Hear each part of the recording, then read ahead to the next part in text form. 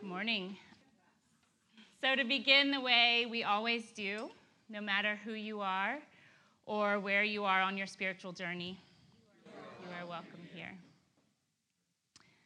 I get to introduce someone today that I respect so much. And in the preview, I think I just referred to him as Dr. Cleve Tinsley IV, but I should be saying the Reverend Dr. Cleve Tinsley IV, and because he's both and all. I've come to know Cleve through participation in Project Curate that he and Matt Russell are among the leaders of. There are several dynamic leaders in the organization. Cleve is brilliant, and he works towards equity and justice in the religious, communal, and academic sectors. When I listen to him speak, I know I'm in the presence of a prophetic voice. His bio speaks for himself. I sent it out in the announcements, a Princeton divinity degree, a doctorate from Rice, but what I'm coming to really admire and love is his heart and the strength of his integrity. So I'm honored to sit here today with you, and as we dialogue about what Cleve calls love in action, which is a great follow-up, I think, to last week's talk about fierce love. What does love look like? So on that note, would you, Dr. Tinsley, give us a little bit about your background and tell us about how your spiritual beliefs drive the work you do, if at all, and how they do? Well, first, thanks for having me. It's great to be amongst such an august audience. I've heard nothing but great things about this setting and this class. Of course, I have an appreciation for Holly. Shout out to Josh. Pleasure to meet you again. So it's an interesting question. I look forward to being here, mostly because part of my own research and spirituality has a lot to do with the relationship between psychology and religion. Really, the emergence of psychological formats, frameworks, and their critiques on how they relate to women and black folk in particular. But also this notion of spirituality and how it's taken on different registers within the psychological study of religion, whether it's analytic psychology. I did a lot of work in sort of object relations theory, or the development sort of the self and all these kind of notions. And when I think about it, all of it, I recognize that when you talk about my own personal history and formative experience, it relates to Union Missionary Baptist Church in Union, Mississippi. Now, this was the place where my great-grandmother was not only a member, but also it was a hub to a community of folk who migrated. Well, she and her family migrated from Maryland after the emancipation, roughly around 1870 or so. And my presumption is, I don't know from census reports, that we had some family members who had recently been freed in Mississippi. And so she relocated to the Union, Decatur, and Forest, Mississippi area, which is near the delta of Mississippi. And Union Missionary Baptist Church was a place where they received a lot of affirmation, they received a lot of dignity, they received a lot of empowerment. And I don't remember much about this place. I'd never been there. I was only between the ages of 3 and 5. I was fortunate at the time she was about 97 years old, and I would be dropped off in the summers while my mother would try to find work. Now, that's a long story. She left my father, the Negro, messed up overseas somewhere, and so we came back to Mississippi, and this is where I really had relations with my great-grandmother. I say all that to say there were memories for me, these hymns that were sung, these sayings that were given. We still had an outhouse. Every morning at 90-something years old, she would get her hoe, H-O-E, and go outside and get the food necessary for us. And so I locate my spirituality in that type of legacy and origin because I recognize I've never been totally disentangled from that, although the registers of how I communicated changes. My mom and I relocated to Gulfport, Biloxi, Mississippi. Later, she found a job, and we moved in what you would typically call the under-resourced community, poor, working-class black folk. And there, a lot changed. However, something didn't change. My mother joined Morning Star Missionary Baptist Church, right? And so as a boy, I didn't have an option. She would make me go on Sundays. Every now and then, I would serve as an usher. But it was there where I first received any affirmation of a type of oral intellectual capacity. I began reading. I met these church mothers who've always been the backbone of churches. And I began doing things for the pastor at that time, but I never really professed any type of Christian belief. I just was there. It was a part of my community. And it was a place where those of us who didn't have access to a lot of tools, or at least intellectual resources, were able to kind of think through what it meant to sort of be a black person in the rural South. I went on to college, Mississippi State, and I traded the church for the frat life for a bit, you know. Didn't really think about religion and God in that first sense. And but it was when I moved to Houston during my third or so year of undergraduate, I had the opportunity to work at what was called, you all called it Houston Light and Power Company then. So I was about 18 years old, and for some reason these folks took a liking to me and said, hey, we want you to come work as a student engineer. I came to Houston and was in Houston for about, 6 or 7 years or so when something happened where this type of crisis, this existential crisis happens. And all I had to remember was my mother's faith, my great-grandmother's faith in these missionary Baptist churches. And I remember at that moment, I began crying aloud to something, whatever it was, that, listen, I'm alone here, don't have much family, but I got some questions. And so when I wanted to wrestle with these questions in community, I looked for a church. And guess what kind of church it was? Missionary Baptist. That's right. Cullen Missionary Baptist Church on Telephone Road. I was in my early 20s. Now, something happened there when I went. I noticed everybody there was above 60 years old, right? And I'm like, whoa, like, okay. And so in my mind, I said, okay, here's what I figured. After about 3 weeks or so, I said, all right, so I think this religion thing is something you do when you retire, right? That's so funny. You know what I'm saying? So I said, I'll come every now and then. It's a great community, but I'm not really feeling this. So, went away. And it wasn't until, I guess, about 25, 26 or so, I met a young man and another young woman while working in engineering. And they said, hey, man, we're part of this community. I said, what kind of community? Church community. I said, man, ain't nobody at church people for old people. The pastor probably, if it's a black church, pastor probably, eating fried chicken. I mean, they done, And I went to this community, I was shocked. It was a community in the middle of Acres Home, but there was a young pastor, about 30-something years old, and it was a whole bunch of young folk, right? I was like, whoa, this looks like a really vibrant community. And it was first there when I began to really think seriously about the myths, the rituals of Christianity, and the ways in which they were helpful to folk, especially on the underside of society, right? What does it mean to be a person who doesn't have access to other templates for thinking through their existence? How does their Christianity relate to them? And so that's where my relationship, I think, with religion and really Christianity specifically began to become more robust.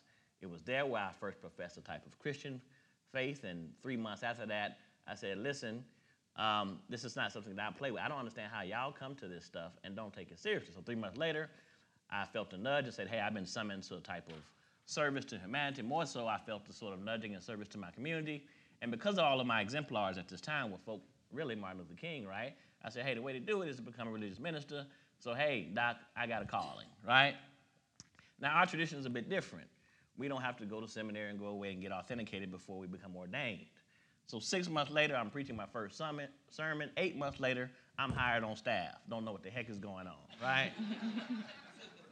But, our loving community the way it is, here I am, 27 years old, folks coming to me for counseling. And I was honest, listen, I can't really counsel you on that. I don't know, I'm not married, I can't really help you with that. But I'm baptizing folk, I'm marrying folk, putting them in the ground, saying something. Sure, I made a lot of mistakes, but hey, they loved me, right? But it was there where I really first learned about community and justice and what that meant. What I always appreciated about this community is it was there that I learned everything I know now about what it means to be in equitable relationships, not only with other people. Now, there were problems there, right? There was obvious misogyny, there was homophobia, there was a whole bunch of stuff there that existed. And it worked for me. Why? Because I'm a cishet black African-American male. In this tradition, we're at the top of this hierarchy. And so I didn't have to leave it because I didn't experience as much oppression in that setting that's supposed to be more liberative, right? But as a young minister, I was able to kind of move through that. It was these communities. I remember Sister Beverly used to pray for me all the time. I remember these folk who would help me get through difficult moments. And it's also that I learned about what true solidarity was. This church was the first one that had a sense of social consciousness. So Sylvester Turner, I knew him long before he became popular amongst most folks and became mayor. He would run together with all these ministers, Ralph West, James Dixon, All these folks, when they were younger, I was around them and I would see them in action. And though I had some ethical and political disagreements with them, what I appreciated was their commitments to community, and this was the only way that I saw them happening. Now, something changed for me. I felt I needed more theological education. Although I've been ordained or whatever, I still like, no, I need to be more informed, and so I decided to pursue seminary education. Now, yes, I went to Princeton, but that's not how the story happened, right? I really started at Southwest Baptist Theological Seminary here in Houston, their extension down here, because, hey, I'm on church, and as far as I understood it, I'd be committed to this church the rest of my life because I was serious about my sense of calling to this church. But while I was there, I had some questions. They were teaching me about some North American Missionary Board and all their methods of doing things. I had problems with it. I said, well, I don't understand what this has to do with folk that I work amongst every day. Pastor who's at this church decides to send me to Dallas, Texas, to this great conference where all these African American ministers are, and I met a man named Cleophas LaRue, who's a homiletician at Princeton Seminary, and it was a room full of 200 people, and everybody was asking questions, but I had a question about really homiletical theory. I said, listen, man, I appreciate what you're saying, but I'm not getting any of this stuff over there at Southwestern. He gave me a card and said, call me, young man. And later on, I sent him an email. He sent me an email back. Next thing I know, he just said, tell you what, come out here. He buys me a ticket, flies me to Princeton, and I didn't apply at all. I just went, registered. He took me to dinner around. He introduced me to a couple of professors and said, hey, man, the deadline for applications is in 3 days, so I need you to go home and write something, get it to me right away. I said, all right, man, now my friends know me. I don't really like, unless I'm inspired, I don't really like, deadlines don't mean much to me unless I'm inspired, right? So I'm like, all right, cool, I'll see if I'm feeling that. I go home, and so the night before, I say, I need to go ahead and do this thing, right? And so this is what I do. I write them and I say, hey, listen, you're not going to get that tomorrow, but I can have it to you about 2 days. He said, Cleve, you don't understand the deadline. And everybody else has been submit their application. I say, I get it, but hey, if this God thing is real, and hey, if it's meant for me to be there, it's all going to work out. And he was like, you know what, you're right. So all that happens, and when I was in seminary, something changed for me. I began to ask more questions around social ethics. What does Christianity have to do with the plight, not only of me individually, but as a people? And then I began to become interested in sort of pragmatism. People like Dewey and William James at first. Peirce was interesting to me. But then I began reading for the first time folks like James Baldwin and W.B. Du Bois. And these folks began to stir a different kind of intellectual imagination in me while I was still pursuing my sense of call. And so I moved back to Houston because I was recruited to come back to a church here. And while I was working there, I still had critical questions. I said, well, I still got some problems with some stuff going on. And so my interest changed from social ethics then to more religious studies more broadly. I was interested in translation work. In what ways can the narrow conversations about my Black evangelical Christian belief apply to a wider audience? Is this a different register of something deeper going on? Is there a wider cosmos of ideas in which we've tapped into, but we don't fully comprehend it all, right? And for a long time, I left my Black evangelical tradition.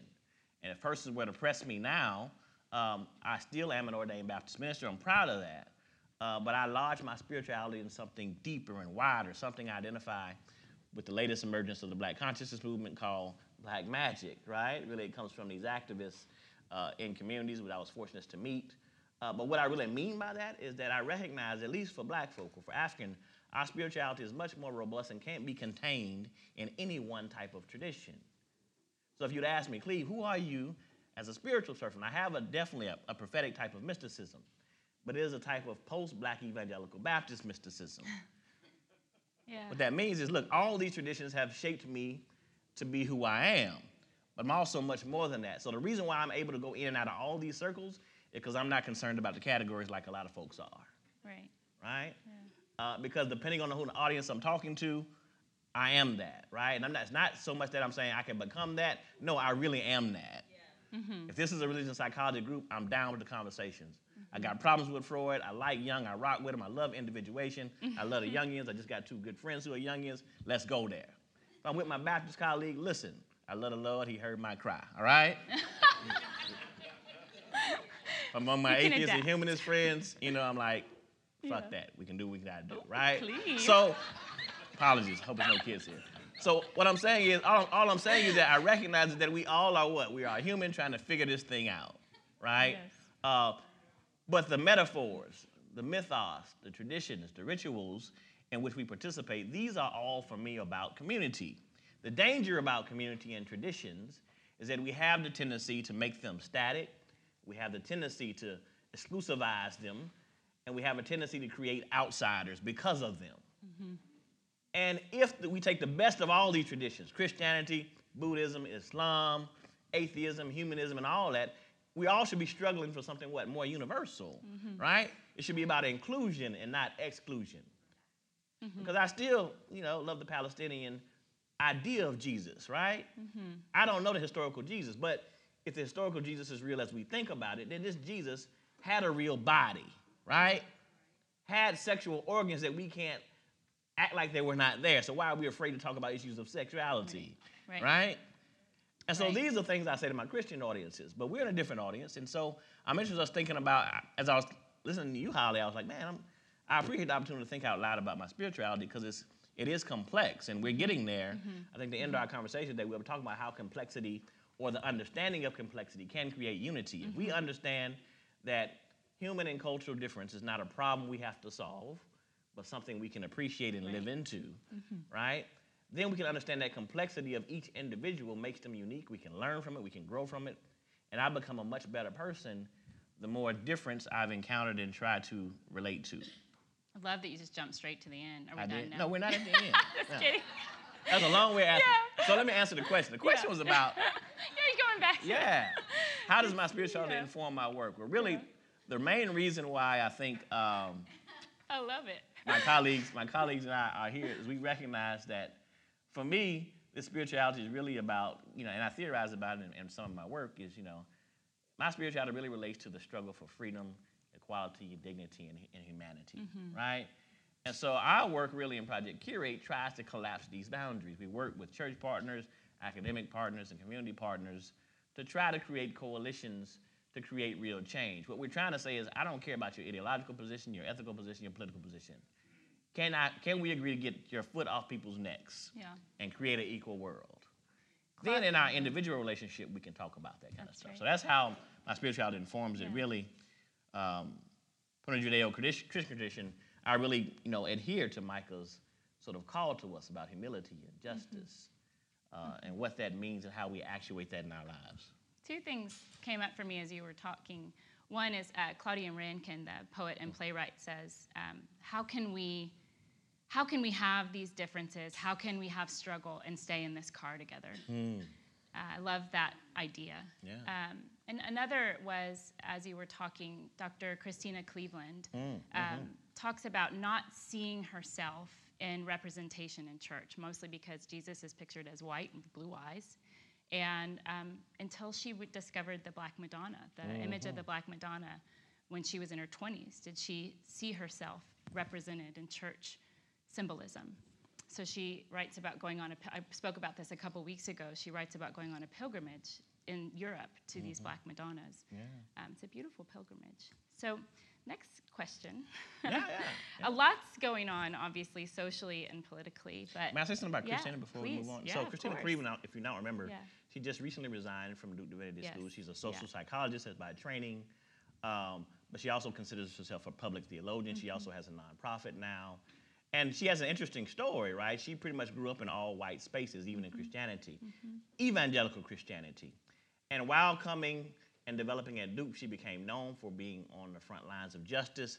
But if you follow her Instagram and her stuff, she has an interesting story. She talks about, what I recognize is these white audiences loved me, but as a Black woman, they loved me when I was happy, right? When I put on a chipper face, when and so finally in her resignation letter, she said, this is the real stuff that goes on behind the scenes. It's easy for y'all to accept me one way, but can y'all really accept some of this other stuff? And she talks about an interesting story.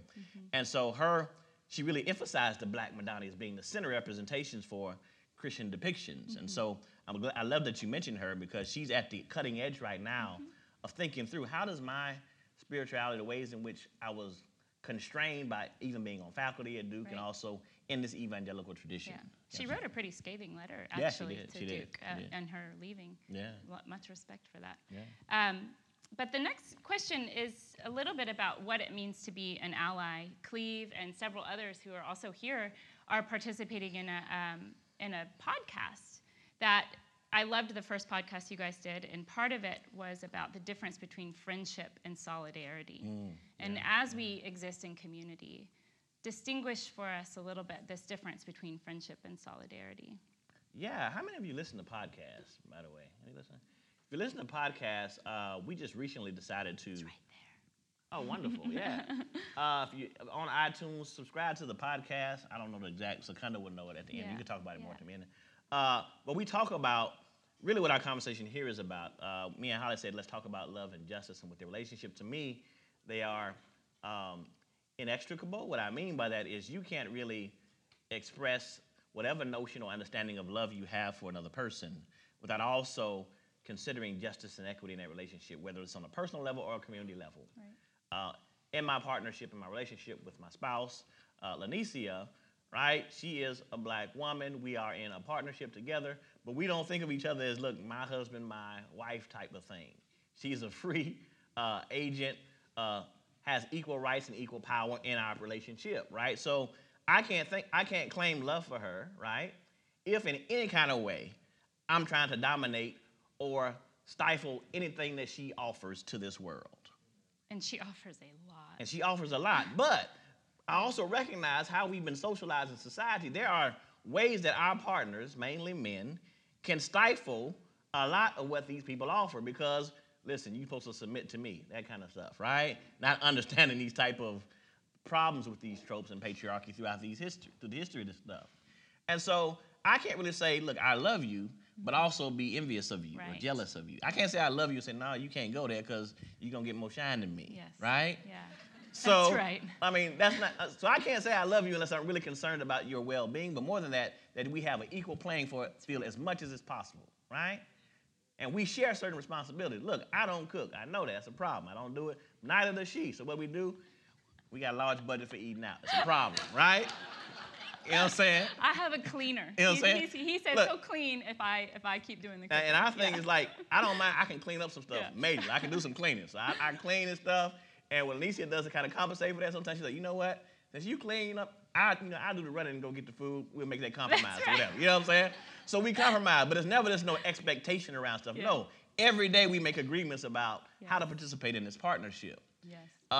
And whenever I do, I try to never give any advice on relationships. I just tell folks, look, now, I'm glad you're happy and excited about your new relationship you got going on, but let me ask you some questions, right? Yeah. Is it really a kind of equal thing, or is this person kind of like, really in it for what they've been? I said, how do you know that? Well, let me just ask several questions about this, right?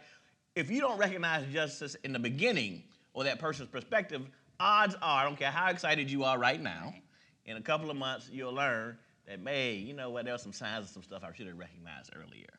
And so I was talking to Holly about that and saying, listen, we can't really talk about love without justice. I really borrow a phrasing from Cornel West who says, look, justice is what love looks like in public. And I just say, no, that applies on an individual level. Well, if you don't understand justice, then if your partner doesn't understand justice, then you really have the right to question whether or not they understand what love really is.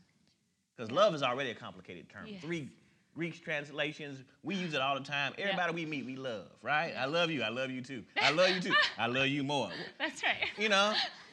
But we just use the term indiscriminately, right? Yeah. And so these type of commitments to each other about, listen, whether you use the words or not, I mean, it's a type of biblical trope, right? I can tell by your actions whether or not you really care for me. Mm-hmm. And if you're around the person long enough, you'll get to know them regardless of what they say. And that works both ways. Whether somebody cusses you out one day, they could have been having a bad day. If you're around them for 3 years, you'll know who they really are, right? Yeah. Some people can declare they love you every day, but every day in 3 years, they've been trying to stifle you and make your life miserable, right? Which one is the one that really loves you? The one who says it the most or the one who acts it out? That's right. Right? So these are just fundamental things, I think, that exist across canons that I think are interesting. So I'm looking at my spouse a lot. Okay. And I get a little weepy whenever I think about that partnership and being in solidarity. And I think that's probably the most beautiful way in which we've grown over the last 13 years, is kind of growing up as two oak trees, I might say, working together and supporting one another. I'm sorry, I need to back up to it. So the question was really about solidarity as allyship too. Yeah. So this is I talked about it on a personal level, but I want to, as it relates to community, it relates to this. The difference between solidarity as an ally and, say, as a friend, where it becomes important in justice realizing is this. As a community, those of us who are involved in struggles for black justice first and foremost, before we were concerned about universal struggles. So anybody, my contention is that you really can't effectively understand what it means to struggle for freedom and justice with just a one narrow perspective. The only reason why I started working with and participating in befriending white folk, to be honest with you, was because I recognized that, hey, my struggle for justice relates to a larger struggle for justice. And I can't claim to have a Christianity or anything if I'm not at least willing to think about what it means to be in relationship with folks who are different than I am. Right. I can't say appreciate my difference if I don't appreciate yours, right? So that's really why I became part of Project Curate, you know? Me and Matt, where I said, listen, learn how to become allies. But here's the problem with white folks, right? Y'all want to start with friendship all the time. Hey, let me go get coffee with Cleve. I've solved the worst way. I had coffee with him, so look, we good. If everybody just have coffee together, the world will be a better place, right? And that's most of the contention. Most of the contention is like, yeah, this is a good start. Well, it may seem that way, but the truth of the matter is, it ain't no good start. You know, the good start, the better start is if you just give me $50,000 and say, hey, I want to see you do better today, right? That's where you can become my friend, really, okay? We're working on the plane. Yeah, okay, right. Okay. You give me a coffee. But for black folk, what happens is, in these big tropes of like friendship and reconciliation, what it does is saying, look, I want you to care about how I feel before we even talk about some of the impediments that exist in your life and how I participate in them. Because I know if I become your friend, we may not have these hard conversations, right? And so friendship, while should be the ideal, right? We should all strive for some notion of the reign of community or God or whatever, right? But most folks who are oppressed in this society or grieved in our society, whether it's black, those who are experiencing concentration camps or whatever right now in our country, they're more concerned with being free. I guarantee you right now, those who are part of those concentration camps on our borders right now, they don't care whether or not you be their friend if you say, hey, I can let you go tomorrow and set you up in a house. They don't care if they ever meet you. They'll be thankful, right? And they'll be more concerned about their liberation than they are friendship. Now, if a friendship happens over time, great. But friendship involves so much more on a personal level. Friendship involves a type of sacrifice, right? So I'm more concerned about the allyship, right? If we become allies, friendship may develop, but that's a different type of commitment. Friendship is not, hey, I just have somebody who just happens to be different than I am. That's right. Friendship means I talk to this person. Friendship means I know about their weaknesses and their strengths, and I'm willing to cover them. Friendships mean we make mutual sacrifices for each other. Friendship cares about somebody when they're in a hospital, right? So friendship is a deeper level of commitment. You need to work on just being an ally, just not speaking or doing things that hinder or stifle the life options of somebody else. Right. And if you can get that right, then you can move toward friendship. Right. Coffee does this. It's a good start for you. Why? Because it makes you feel good. But you've done nothing to really cross the line of really creating a justice relationship with that person. All right? And I can turn if you say, if at that coffee you're asking this question, listen, you know what, I recognize that I've had certain privileges. I want to have coffee with you. This may not be the best start, but tell me, right, what are some of the tangible ways in which I can participate in your liberation since I'm interested in your friendship? Right. Then you can have coffee with me. If you're saying, no, Cleve, I'm having coffee with you, yes, but I'm having coffee with you because I want to liberate you. What that mean? And if you come to me, I don't have a problem. Tell you, look, give me $1 million. We good. Everybody won't do that, but I will. Like, hey, you know, buy me a house in River Oaks, put it in your name, let me stay there. All right? Pay the mortgage. We're good. There you go. We're good. You know. I think so for solidarity to occur, friendship doesn't have to be an ingredient, but it can be a byproduct. It can be a byproduct of it. And also, I think one of the things that and by we I mean mostly white folks, is we take a lot of things personally. And that's a downfall of participating in justice and liberation. Can we not see it as, it is both personal and not, right? It is personal that we are we all need to contribute to a struggle for or a seeking for liberation and justice. It should be personal to all of us. It should be, yeah. And yet it's not personal like, oh, you don't want to have coffee with me? It's more that, am I here to support equity? Or am I here hoping you'll be my friend? Yeah. And I think if one comes before the other, then the friendship follows. Yeah. That's my thought in those words. But thank you. I think there's a valid need for a type of security in relation to another. That's valid. But I think the danger in it and connecting that too. Now, I'm going to talk about those who are also concerned about justice and equality. With most progressive folk like who are in this room, actually, we're friends. Most of you are not really the targets for us. Most of us pretty much agree, right? There should be a difference in this world. The problem is when relationality and friendship becomes the method by which you think justice should be created, right? I'm not talking about your individual lives, but I'm saying in crowds and social circles in which we participate, where persons are coming together to think about what justice means for a disproportionate amount of folk. And what we have experienced, Holly, and you know this firsthand, is folks with power in these spaces get their feelings hurt because they feel like they weren't talked to like they should have been talked to. Right. People are not empathetic to like, hey, I'm at least here in the space. Why are you not empathetic and have compassion for me? I'm one of the good persons, right? And what I'm saying is that's not the reason why you're here. You're here because you're here to learn how to make this world a better place. So what is if you're in this space and you spoke to Brandon and she decided not to speak to you back? That's going to stop your whole work? Then you need to question, am I really committed to the work or I just want to be in proximity? Or just want to be liked, to somebody else who looks different than I am. That is an interesting thing. So Brian Stevenson, director of EJI in Montgomery, Alabama, Josh and I did a pilgrimage to the museum and lynching memorial. He says you have to get proximate to the problem in order to begin to solve it. Proximate to the problem is different than very the people. Different, and I want to distinguish that, right? Proximate is being willing to get up close. It's sticky, it's hard, it's ugly, it's messy, and it can be beautiful. So the proximity is not just, oh, I'm sitting next to a guy who's a person of color, and oh, look, it makes me look good. Or I'm married to a guy who's black, that makes me down. It's not, it's more that getting proximate to it is being willing, I think, to struggle. That love is struggle in some ways. Yeah, that's good. So, I love how you said love is struggle. Love is the struggle, over and against the relationship. I mean, there are hopes of the relationship. So my friends and colleagues are here together. I really value and respect them and regard them a lot. But I'm also very careful about how I try to relate to them in public spaces even. So what I mean by that, just like you all, we talk about black, white or stuff, there are ways they call me dip bait. There's a reason why I do that too, right?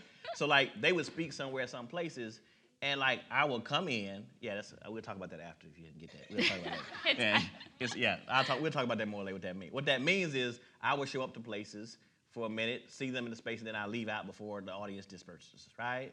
Because my thing is I want to express support, but I'm not there to take up space, right? I'm literally there to support. So I will come late, see you, support you, and get the heck up out, right? Because I'm not trying to take any space. I'm just there because I want you to see that I value what you contribute to this world, right? I'm not there to talk to your audience, though, right? And truth of the matter is I don't like people that much, We're going to be real. I don't mean that. I love people, but I'm saying I'm an introvert, so it's hard for me in social time sometimes. And so I do that, but I really want to be in these spaces, though, right? But crowds do something to me if I'm not addressing them, right? So I come in, I support no matter what it is across the but then, I try to get out and I make sure, hey, I was there, please don't take it the wrong way. But, I don't do crowds like that. I had to get up out of there, right? But that's the same thing if you apply it to your justice work. If you're concerned about these issues, go to the space not to be recognized, but go there to do the work. And so what if you're acknowledged or you form a friendship, right? I love these people, but honestly, if they decide not to be my friend, that wasn't going to stop me from supporting them. Right. Could you do it anyway? Is the question you're asking? Yeah. We put this slide in with the quote: "The arc of the moral universe is long, but it bends towards justice." Martin Luther King used this a lot in his movement. It was supposedly originated by an abolitionist and Unitarian minister named Theodore Parker, who is also a transcendentalist. But I'm curious, do you have this hope? And if so, where do you experience justice? There's a two-part answer to that. So, and I do have this hope Well, I would say this. I will say I have been affected a lot by my humanist friends, and so I would disagree with King's use of this sort of notion now. You know, the arc of the moral universe is long, but it bends toward justice. Part of what made me interested in having a more center position is I recognize, like Du Bois, he talks about, you know, this is rooted in sort of King's progressive Christianity, right? When he started saying this, and transcendentalism from Emerson and all these other folk. But for me, what I recognize is that we have to recognize and accept the meaning and possibility that's in the struggle itself, even if we recognize that we may never see the liberation that happened right. But also, if you think about that, it's not too far off of what these canons and witnesses talk about. This whole thing about Hebrew 12 is about these folk who persevered, but they never really saw the end in their time. And what I come to understand about that is, yeah, I see the arc of the moral universe is very long. We've been waiting on this Jesus to come back for a very long time. Every year, Jesus is coming back, right? Every day. So, you know what I'm saying? And the struggle seems like it's going to continue to go on forever. But I'm also like a pragmatist in this regard. And I left, you know, the Jamesian tradition and started thinking about pragmatism through Du Bois, who talks about it this way. He says, look, I don't have a problem with belief. I don't have a problem with symbols and notions of God. And that's where I stand either. Why? But I do have questions as it relates to the properties of the cosmos and these symbols that we use. What I mean by that is my own personal experiences and my historical consciousness of folks, namely black folk in this country, makes the idea of God being this personal deity, cosmically or consciously ruling the universe toward the good of all humankind, a belief that's hard to sustain sometimes. Why? Because some folk have always been on the underside of this. That's right. So whose liberation right? are we talking about? And so, you know, whose liberation and whose justice are we talking about? Because there's some folk who have never realized it. And even like the folks I live among today in my community, like I love my community where I live at because people are just real there, right? And I see every day they struggle to just take a bus somewhere. And their idea of justice is way different. And so I do, you know, I'm an optimist. I believe in hope. I believe in small circles. We use this scaling structure through frequencies, Adrian Reed Brown, that if we can create small pockets and windows of liberation for people where they feel more free, then yes. But I also recognize I'm cynical about the power structure. What motivation really do you, as folks in power, really have? Why would you want to give up your privilege? Right. I talk to my friend Matt about that all the time. I said, I understand why you're feeling this right now. Because right now, you know, to be frank with you, Doc, you got it pretty good. Yeah. You know? Right. Why would anyone want to Why would you want to leave this? Yeah. I see why you don't want to go. I see, because you got it pretty good. One of the things I want to throw out to our mostly white audience is that there may not be a giving up if there's a sharing with, right? If all are included at the table, we're all participating in the meal, right? As opposed to one person inviting or a group of people inviting to the table. Yeah. If it's just an open table, then there's no giving up. Which doesn't mean to say there won't be sacrifices and there won't be things that are lost. But those things that are lost, I think, don't outweigh the things that are gained in seeking true equity. Yeah. So this actually we went from personal and we're getting a little bit bigger going towards my favorite topic. Okay. And I love that the room is decorated in planets and we're going to the moon. This is my work in cosmology that is mirrored today. Okay. Who knew that? Awesome. But often in the last couple weeks I've talked about from a cosmological view. This is maybe the 4th time I'm repeating it. Last week I said it takes 7 times to really let it stick. So here's number 4. The 3 principles of universe formation are differentiation, specification, and communion. And these 3 things are true in every facet of being. Our body is a really good example. It has a lot of unique, specific parts that work together in harmony. If one part isn't working, the body isn't working wholly. This is true in every facet of being. But to keep us alive, all of these things need to work together. Communion is not to be confused with like kumbaya, right? But it is the idea that all things are important, all things are needed in order to work together. The natural world does mirror this for us, but the natural world is also chaotic and destructive. So it is not only beauty and pleasure. But humans with self-conscious awareness, we actually have the capacity to think past or to evolve past destruction and cruelty. That's the gift of self-conscious awareness, is we can outthink cruelty. We are also infants in this whole 14 billion year history of the universe. Humans are only 300,000 years old. So that also means consciousness is young. So we're still in this process of developing consciousness, of developing the idea that we can, in fact, think past cruelty. So given this theory of communion as a law of nature, what do you think that does to relate to living in community? Yeah, we talked about this briefly about how all of these things have been, I guess, executed, or events throughout this religious consciousness struggle of all these communities. So, for instance, you mentioned 7, you mentioned 3, how numerology applies, and the notion of 3, the notion of the figure of communion, right? All these are things that are part of Christian traditions, Jewish traditions, all these traditions. And what's interesting about the evolution or evolutionary psychology, I would say, or how it, one of my earliest thinkers is Friedrich Henry Myers or whatever, the survival of the personality beyond bodily death, and how he related to these folks in the late 19th century, and how folks are just really grappling, what I think, with mystery. And so we use these terms of the cosmos and consciousness to recognize that, hey, in all of us, there's an innate sense of something more, William James would call it, that we haven't really figured out the right register or category through which to ascribe it to. And so, yeah, we can talk about communion as being this part of nature or something larger, but it's no different than what's symbolized when folk have communion every day. That it represents a coming together. We want to say, look, you all matter to how we really function in this world, and as a family we want to do it. It's no different than, the tradition of Sunday dinner amongst African-American families, right?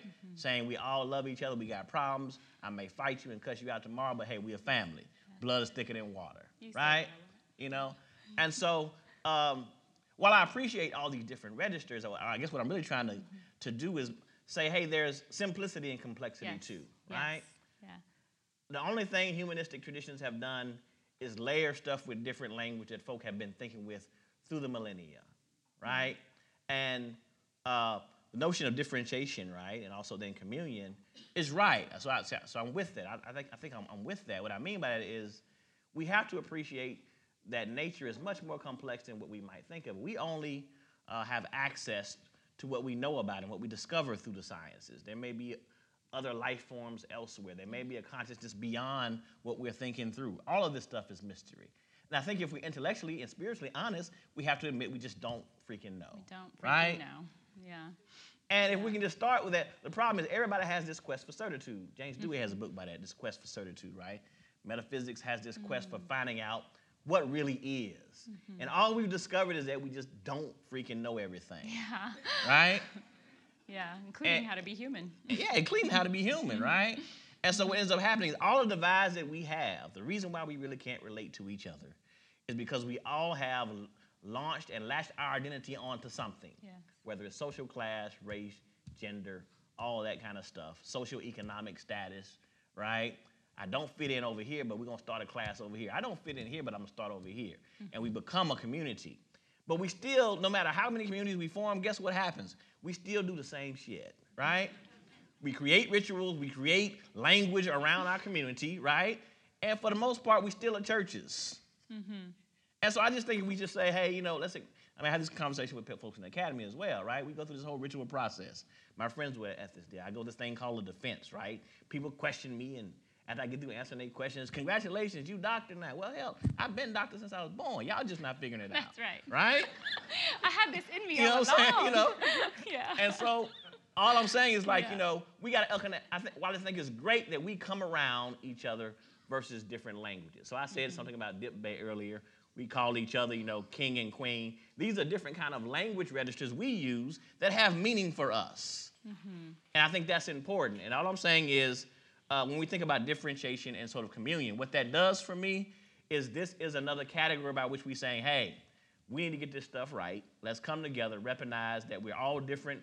we contribute to the world. But if we can really come together and ever unify, there's nothing impossible for us, right? Right. Yeah. Richard Rohr talks about that on 3 levels. There's the small community where you operate in your sort of daily life. There's your larger, broader community, and then there's sort of this universal community. And to achieve, what do you want to say, spiritual transformation, I guess, we are fluid between all 3.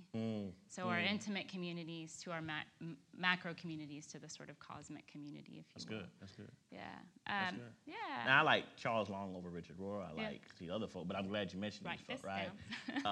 Yeah. Charles Long is a religious historian who does a comparative analysis, for instance, of the psychology of William James and say versus Du Bois, who has this experience when he goes to a country church.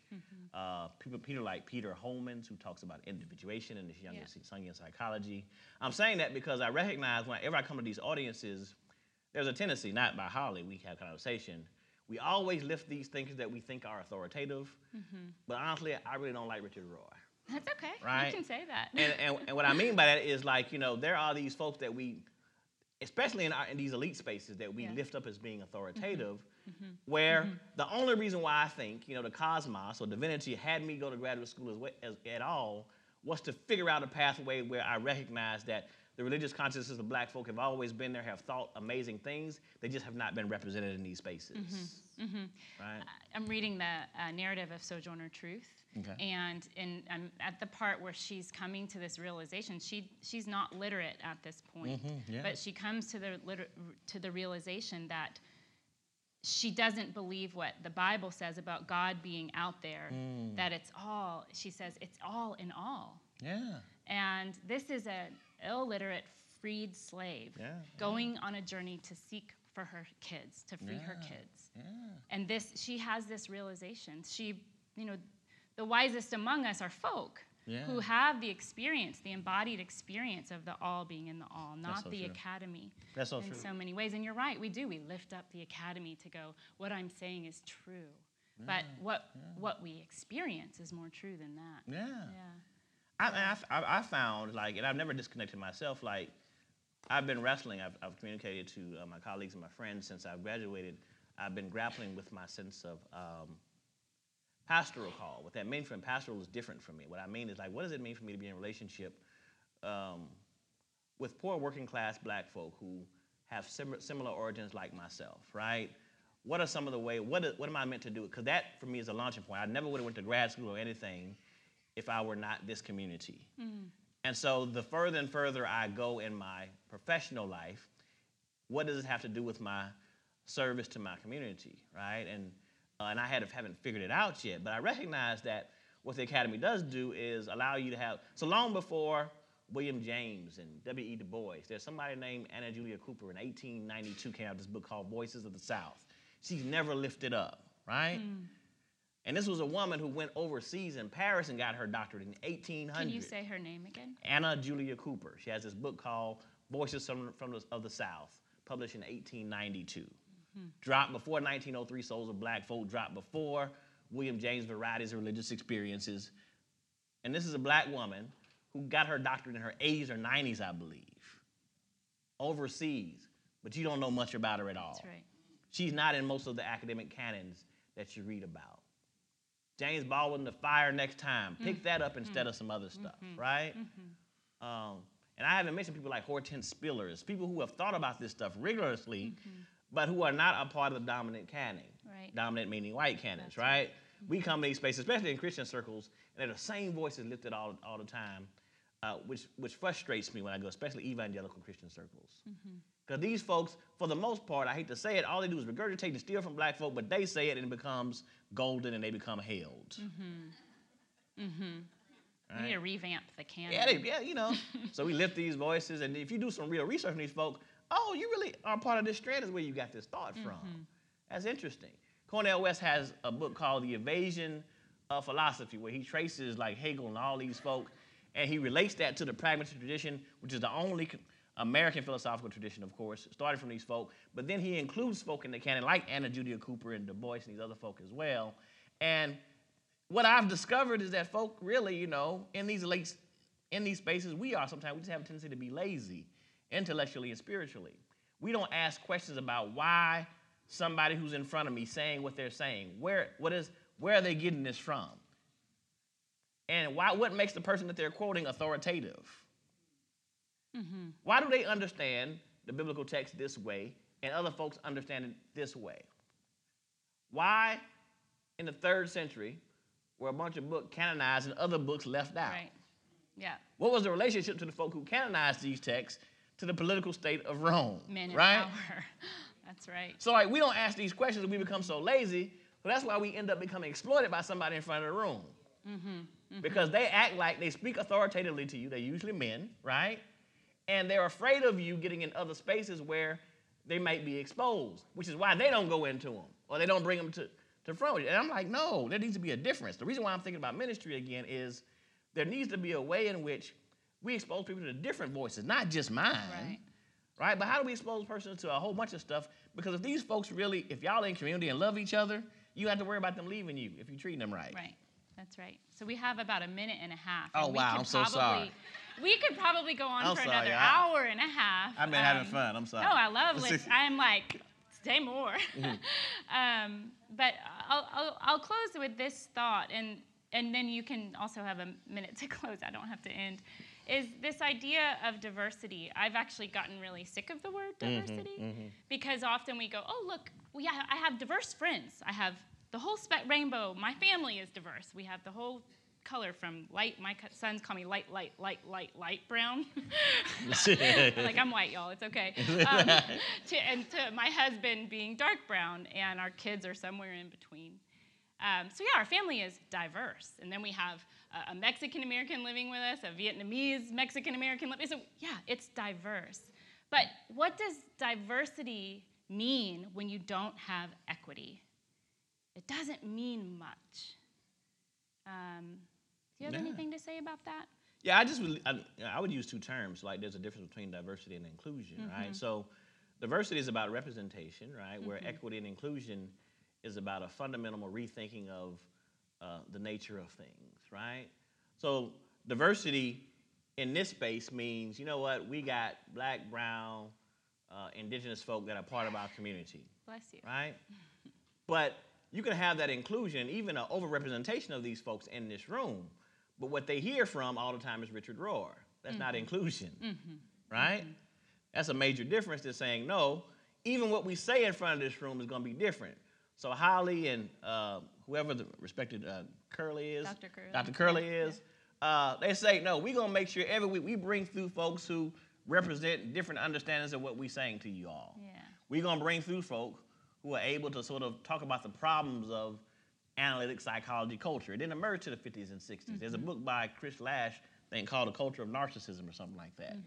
And, you know, even now in most poor communities, folk ain't got $60 to go to a session every week. That's right. Right?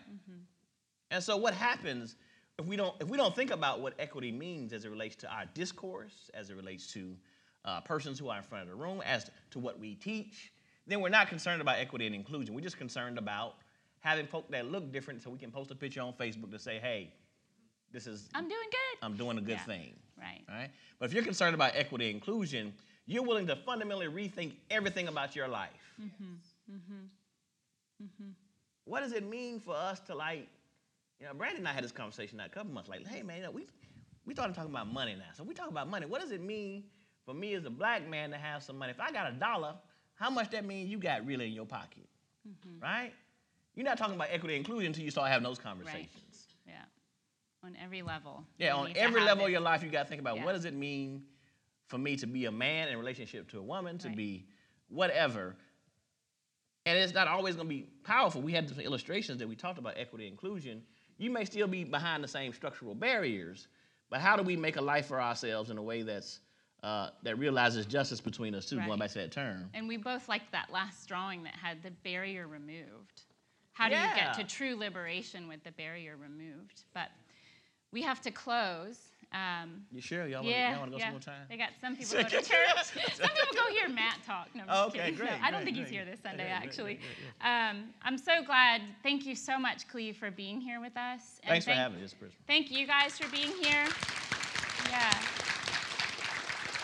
I want to put this last slide up there's some folks who participate in Project Curate here. This is the speaker series that's coming for Project Curate in the fall. I highly encourage you to register and attend. It's a rich, rich, rich experience on a lot of levels. So I can't say it enough, but thank you. Thank you. And no matter where you go this week, watch your step. Remember, you carry precious cargo. I think I said that backwards, but you got it. Thanks. Thanks, John. Also, if you're interested, we are talking not just about Black movements, but about Latinx movements, about Southeast Asian feminist movements. And we're going to be at the Museum of Fine Arts. And so we are going to create a space where you can come hear from communities in Houston that have been here long before we were born, that have participated in different types of struggles. You can go online at projectcurate.org and learn more about it. Donate, I think it's $150 for all of them, but even if you can't make it, we're about equity, so we try to support folk who possibly will be there in the room but can't pay. We're going to make sure that they're there. So whether you want to support someone else or whether you come personally, we'd love to see you throughout the city this next semester. Thanks for your time.